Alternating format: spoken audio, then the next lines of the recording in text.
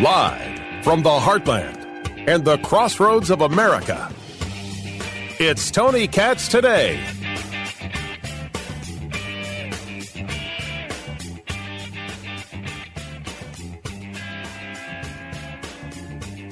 They're going to extend the ceasefire in Israel.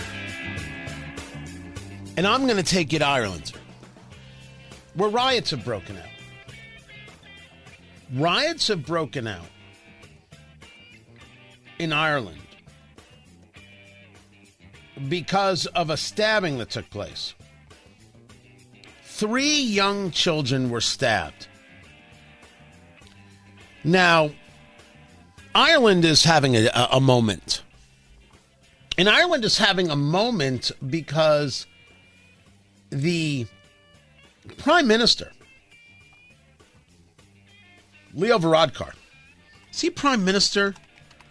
Is that the official term? I believe it is. I believe that it is.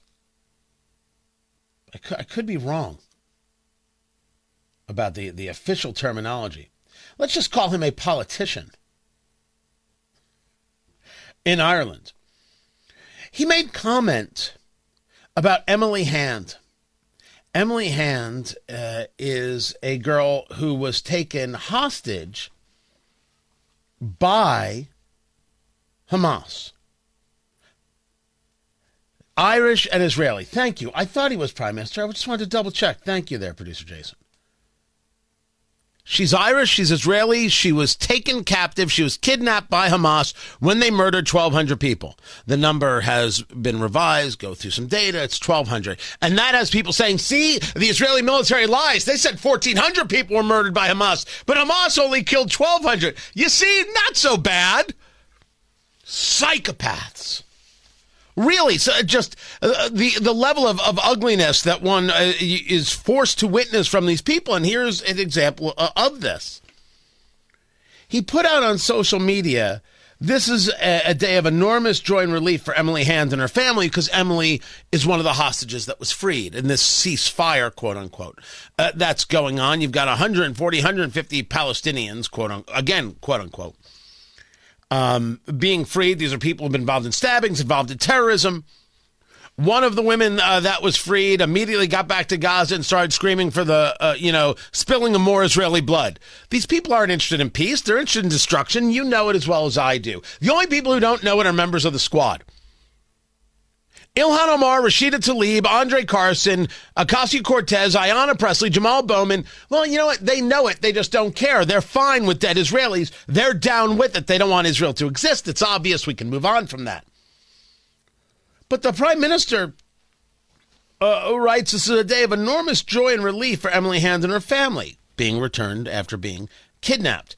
An innocent child who was lost has now been found and returned, and our country breathes a massive sigh of relief. Our prayers have been answered. She wasn't lost. She was never lost. There was never a moment where this child was lost. This child was kidnapped, taken, abducted by terrorists. Why in the bloody world would you say that this child was lost? So you have got this stabbing that has taken place in Ireland. And then you have basically violent scenes that have erupted since. That's the way the media would play it. The response to this has been pretty vicious. Conor McGregor responding to the Prime Minister. We're talking about the mixed martial artist. We're talking about the UFC champion. Saying she was abducted by an evil terrorist organization. What is with you and your government and your paid-for media affiliates constantly downplaying, attempting to repress horrific acts that happen to children? You are a disgrace. The day after a stabbing of children in Ireland, not one paper had it on their front cover. We will not forget. Well, it sounds a lot like things that happen here in the U.S. Conor McGregor speaking out. Conor McGregor noticing the twisted nature by which these Hamas supporters, and they are Hamas supporters, because if they weren't, they would speak freely. It's very obvious. Go about engaging these conversations. Emily Hand was never lost. She was kidnapped. Now we are learning that Conor McGregor, the mixed martial artist, is being investigated by the national police for, quote, online hate speech. And that, kids, is our story. Because to understand this, you have to understand where Ireland is. This is a senator of theirs from their Green Party. Now, to the extent that I'm an expert on Irish politics, I am not an expert on Irish politics, but I do know a really bad idea when I hear it. This goes back to, I believe, July or June of 2022. When you think about it, all law, all legislation is about the restriction of freedom. That's exactly what we're doing here, is we are restricting freedom, but we're doing it for the common good. You will see throughout our Constitution, yes, you have rights, but they are restricted for the common good. Everything needs to be balanced. And if your views on other people's identities go to make their lives unsafe, insecure, and cause them such deep discomfort that they cannot live in peace, then I believe that it is our job as legislators to restrict those freedoms for the common good. Now, take a breath, because part of this is the conversation of liberty over freedom. And the reason I come to this place is to make sure that we at least have that basic grounding, foundational conversation. In the Liberty Society, you do indeed give up some freedom. That is absolutely true. Because what you get out of that, the giving up the most minimal amounts, is to creating the better, safer society. I am a fan of the Liberty Society. That is not to say I oppose freedom. It's that the Freedom Society gives you something different. There are less standards. There are less rules. And with that, more chaos. This is a worthy argument and a worthy conversation. Remember, we do not live in the United States in a democracy. We live in a what? A republic, as Benjamin Franklin was told people, a republic if you can keep it. The republic, the Liberty Society, I believe creates much more value. So, to the idea, to the concept that one may give up this to get that, we focus on the idea of giving up the very, very least, because the people who are willing to give up their freedom for the guise of safety will never have safety, and they certainly will never get the freedom again. So one must be very deliberate and very focused when engaging rules, regulations, legislation, etc., to ensure the maximum amount of freedom within the society. We're talking about how you make things work, kitten, and this stuff is rough. Because they had a stabbing in Ireland that led to riots in Ireland, and then you have a prime minister talking about an Irish-Israeli citizen who was returned from the kidnappers Hamas, and he claims that she was lost, and now she's found. She was never lost. And then you have Conor McGregor, the MMA star, former UFC champion, saying, what the hell is wrong with you? Why is it that the Irish press can't talk about good and evil? We're going to get into that conversation coming up. And now you've got Conor McGregor being looked at by the national police, investigated for online hate speech. Now, there's no such thing as hate speech. There is speech that you hate, and oh, there's much of that, and there's hateful people. Oh, that's very true.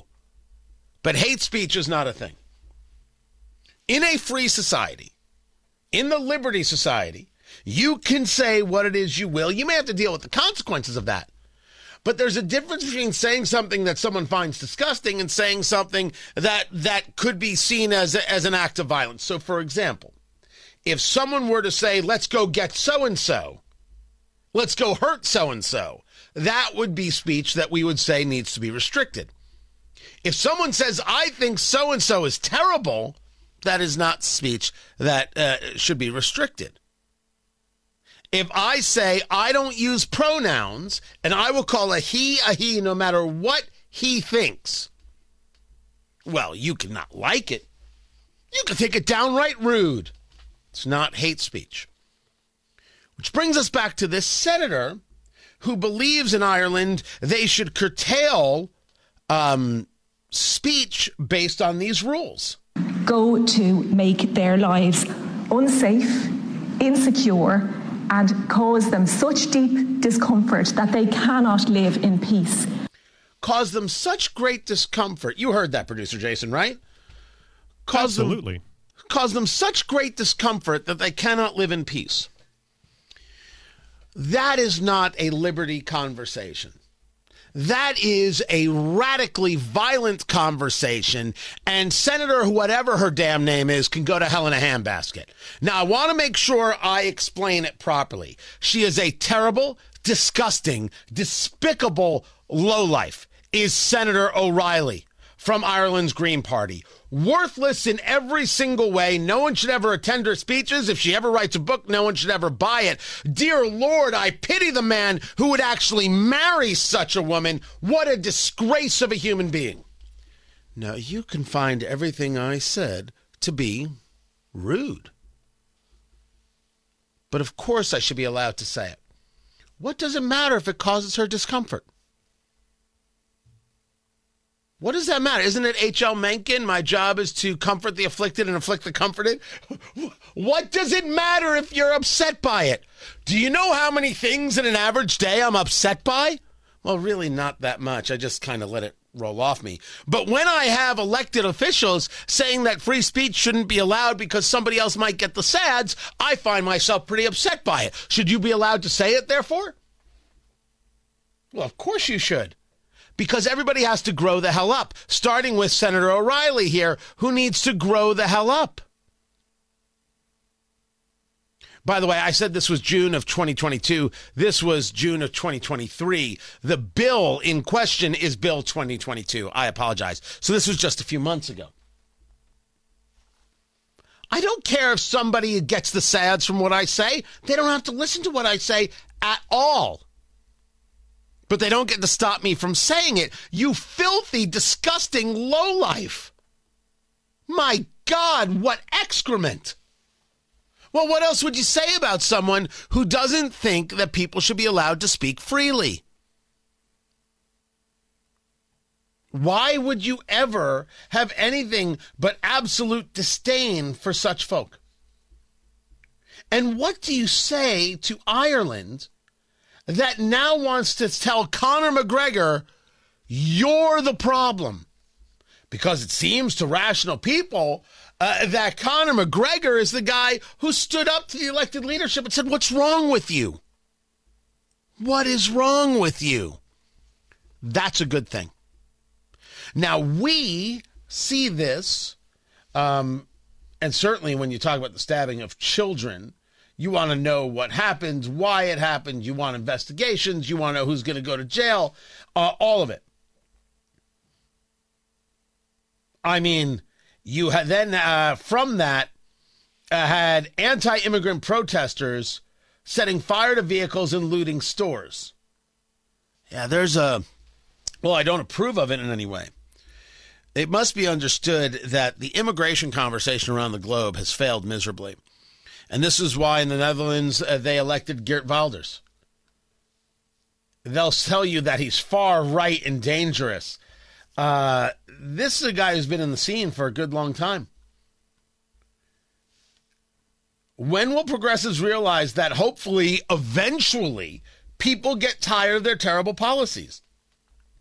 You had policies that let anybody into the country, just let them in and let them in and let them in without a conversation of them wanting to be a part of the country and willing to adapt to how the country worked. You let people in from other countries who engaged their religion as their rule of law, and you never demanded of them to be part of the society that you have. And so why would they? Now, that is not true of everybody, but that is true of a tremendous amount. As they discuss, so for example, if we're talking about Islam, 7% of Islam is radicalized. That's the number, 7%. So you're talking about millions and millions and millions of people. And when you take a look at what's happening in nations across the globe, specifically in Europe, you're seeing it happen. And people in those nations are saying, oh, this isn't working out.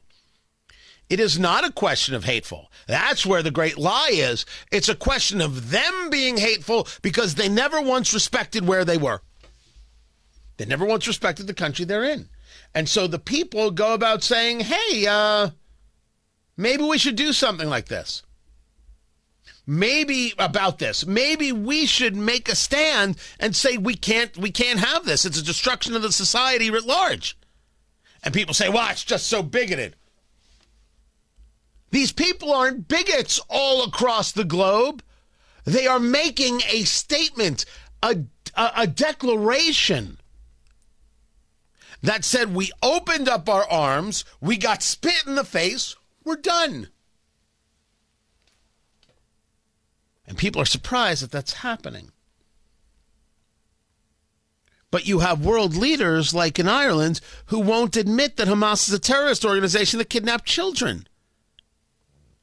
The people engaged in response. That's the thing I'm looking at.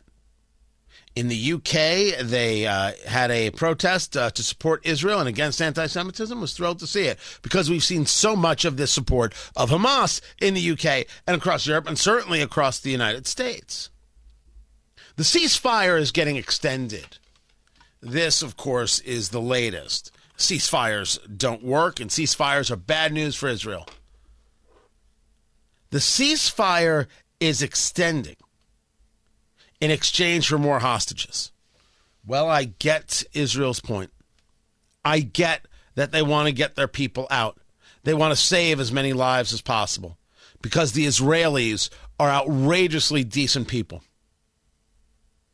And it can't be denied. And they're trying to do what they can.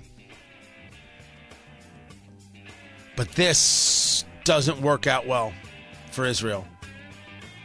And you consider that the attack is not only from Hamas, but also from the Houthi rebels in Yemen going after ships, these people fully funded by Iran. Major Mike Lyons, retired United States Army, is with me next to break that down. This is Tony Katz Today.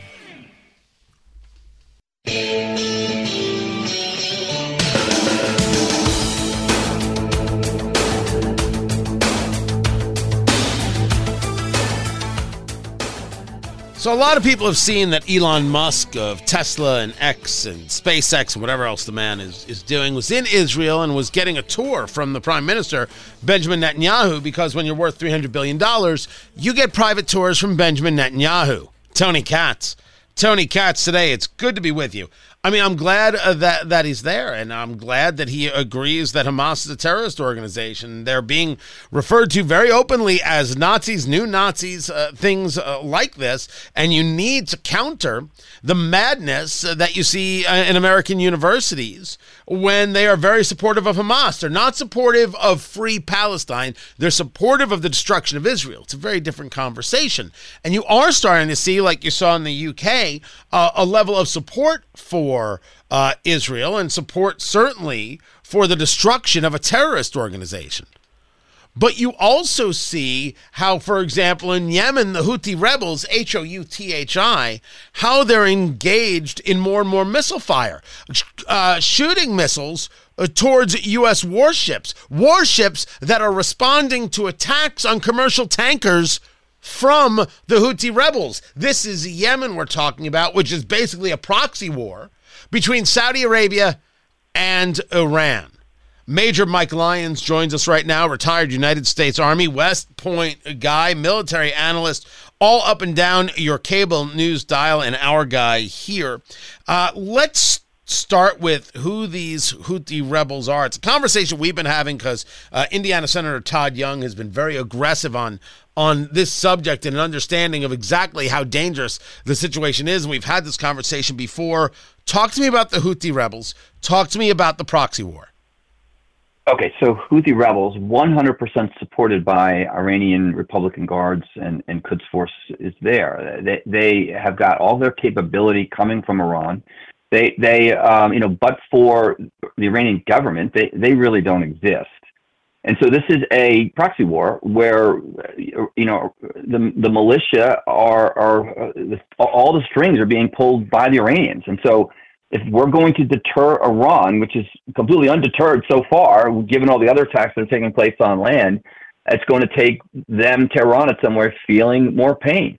The Houthis have got this capability now to be pirates in the Gulf of Aden and then inside the Red Sea. They have capabilities there to go after. They originally tried to go after what they thought was an Israeli carrier or an Israeli commercial ship the other day, but as it turns out it wasn't. Now the Navy gets involved and prevents the piracy from happening, and now they're firing at U.S. warships. Again, they're undeterred. So what's our response? And our response has always been just kind of in kind and not do anything in order to really try to deter the Iranians. And I think until we come up with a better solution to there, I think these attacks are going to continue.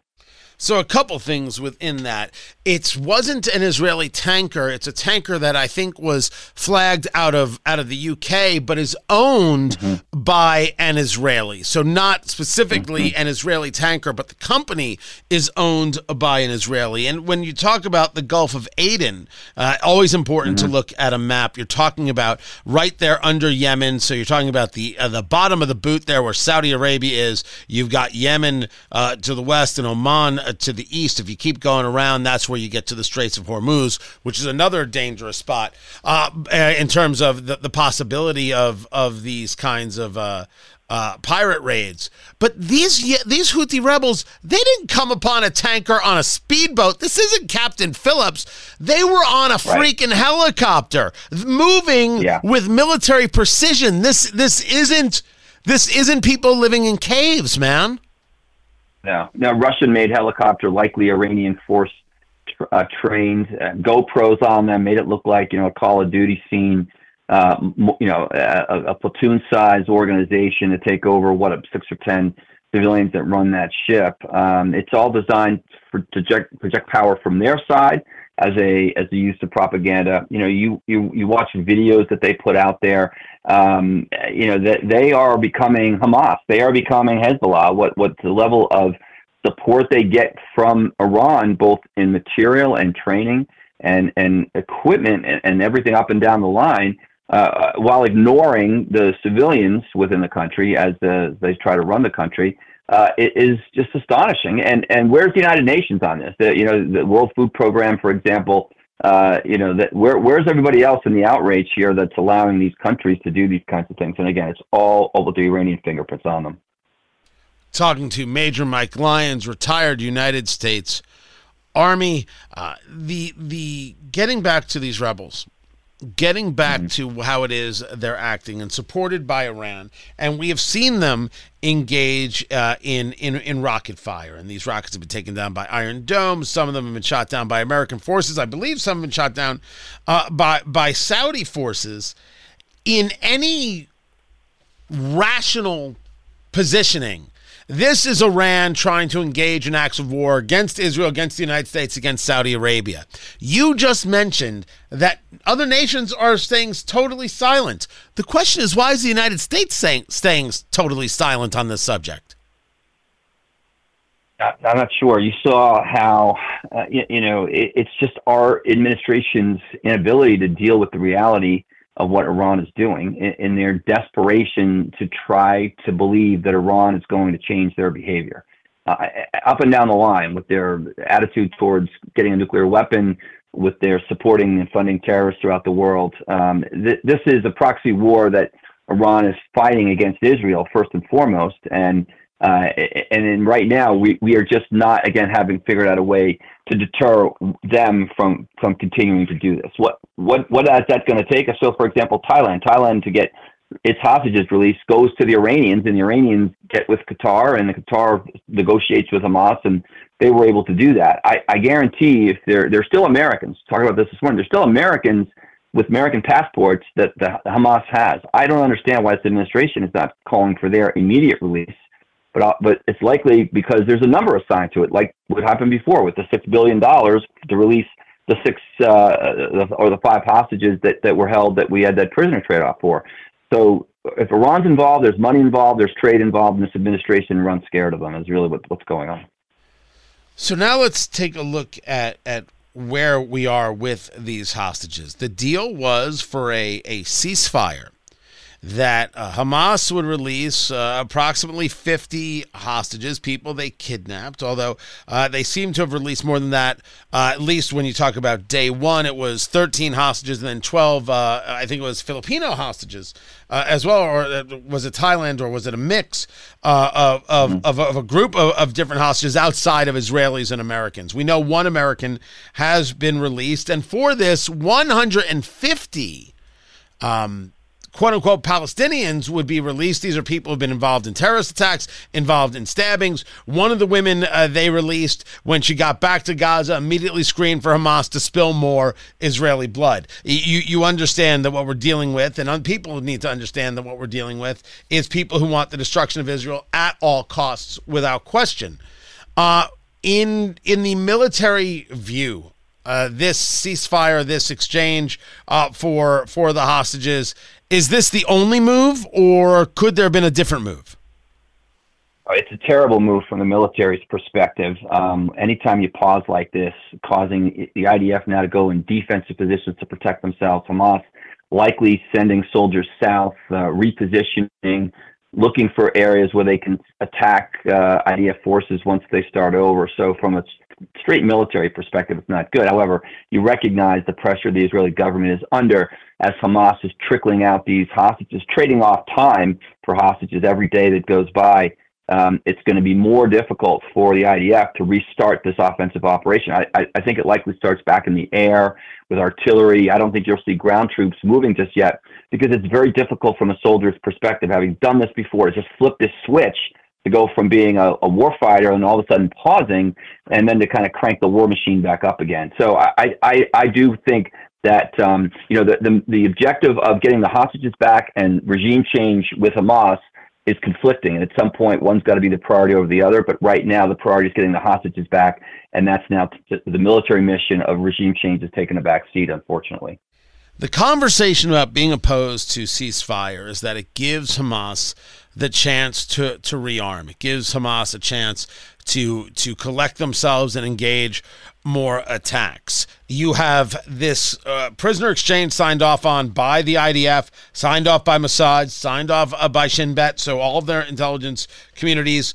It leads one to believe, or at least leads me to believe, that Israel now feels they know where things are, they know where people are, they know where the positioning is, they know what the next possible 10 moves are, and therefore this was the best bet, because I haven't seen anything in them that says we're going to listen to other nations and not move forward in getting rid of Hamas. This is a nation that is now totally in lockstep to get this done. How much of this, if you were going to say, well, it could be the idea that they know what Hamas's next move is going to be, or it could be they're folding under the pressure, how do you rank that percentage-wise? No, they've got no choice. They've got to work to try to get hostages back, but knowing full well that it's going to prolong the war, as Hamas soldiers, again, likely are heading down the strip in an area where the fighting is going to be increased.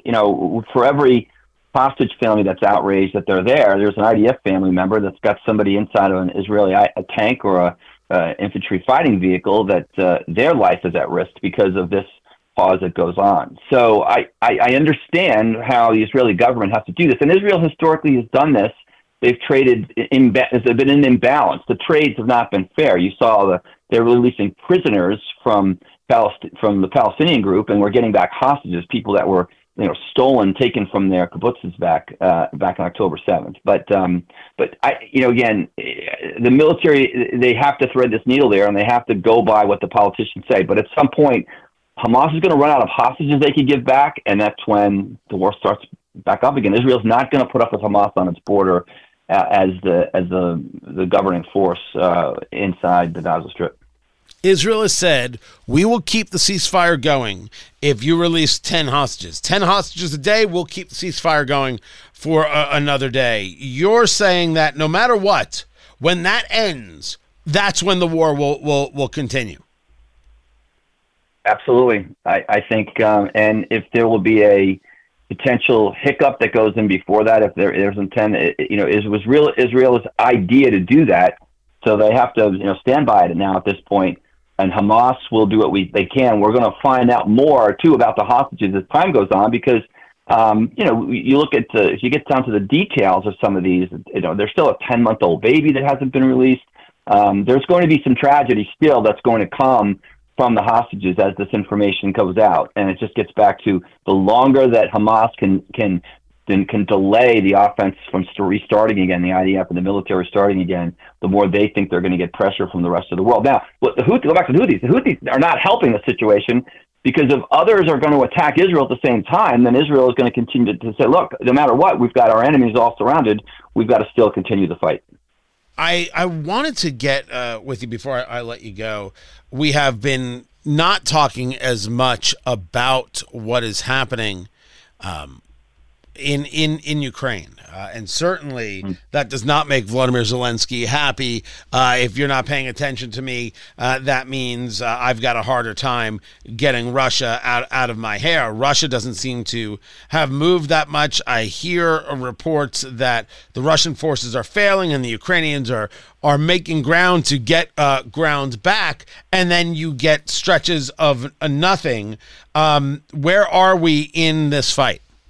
We're at a stalemate now, and the winter is here in that part of the world. It's going to be much more difficult. The ground will be harder. So, in fact, some of the tanks and the tracked vehicles might be able to move a little bit better. But the bottom line is Ukraine doesn't have the offensive capability to gain back the land that Russia took back in 2014, and that's what they're going to do. We've not given them those weapon systems to do that. They have enough to defend themselves at this point in time, but not to take that back. We would have now we're almost working on 2 years here. They would have had to have had that equipment almost 2 years ago. ATACMs, they would have had the F-16s, the modern day F-16s. They needed much more air defense capability. There's so many more things that they would have had to have in order to have any expectation for that offensive operation to the counteroffensive to take hold, and it just hasn't happened. And no surprise to myself, because of the fact at the end of the day, Russia still is 10x. They're 10 times the size. They have 10 times capacity,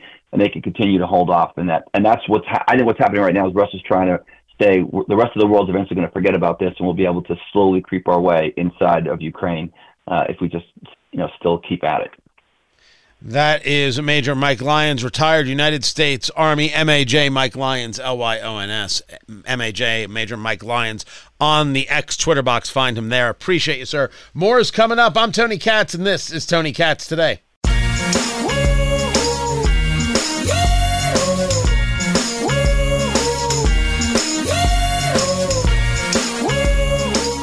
So Angel Studio, which gave you Sound of Freedom, which blew people away, the story regarding the border and regarding trafficking.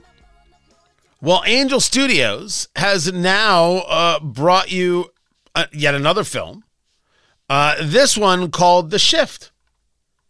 And The Shift is now starting to get people's attention.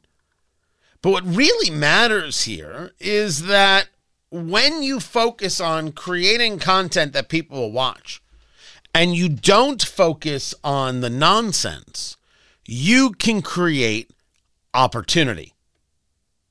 You can create opportunity. Tony Katz Today. I've said this before about Lee Greenwood, and people get upset with me. Sorry, Proud to be an American is not a good song. It's not. I can appreciate it for what it is, but everybody's playing it all the time. It's like this anthem for the political right. It's not. It's hokey as hell. You need to create songs. You need to be able to create movies. You need to be able to create art that actually grabs people and grabs new people. Doesn't take people who are already there and reinforces them within them the thing that brought them there to begin with.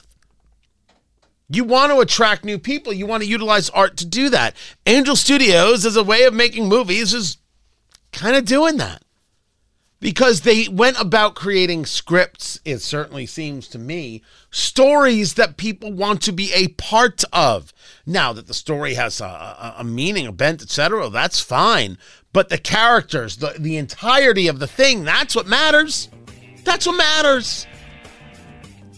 Not just saying we're going to wave the flag and then everybody's going to love it. That's not the way it works. That's just not it. Just saying.